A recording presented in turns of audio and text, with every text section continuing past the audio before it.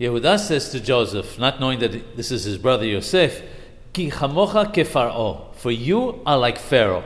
He appears to be praising him, but sometimes, even though it seems that someone is being praised, those who understand realize that it is an insult.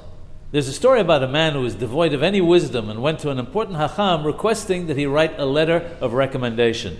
The man was traveling to another city and wanted to show this letter full of his praises to the rabbi of the other city so that he would be received there with much honor and respect. The rabbi wrote the following: "You must know that had the bearer of this letter lived at the time of the prophet Elisha, alav shalom, the oil would not have stopped flowing." The man was deliriously happy that the Hacham had written such praises about him that the oil would not have stopped flowing. When he arrived at his destination, he rushed to give the letter to the rabbi, who understood the meaning immediately. In this city, there were 7 levels of hospitality. Those who were at the lowest level were hosted at the house of the shamash of the synagogue. He sent the man to the shamash's house to be hosted.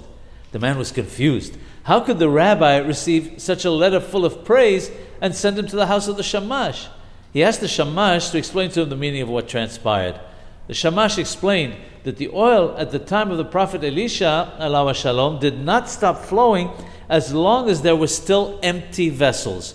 This man was considered to be such an empty vessel that had he lived at the time of the prophet Elisha, the oil would never have stopped flowing. Yehuda, in saying to Yosef, "You are just like Pharaoh," was not saying how great he was, but rather, just as Pharaoh lies, so do you.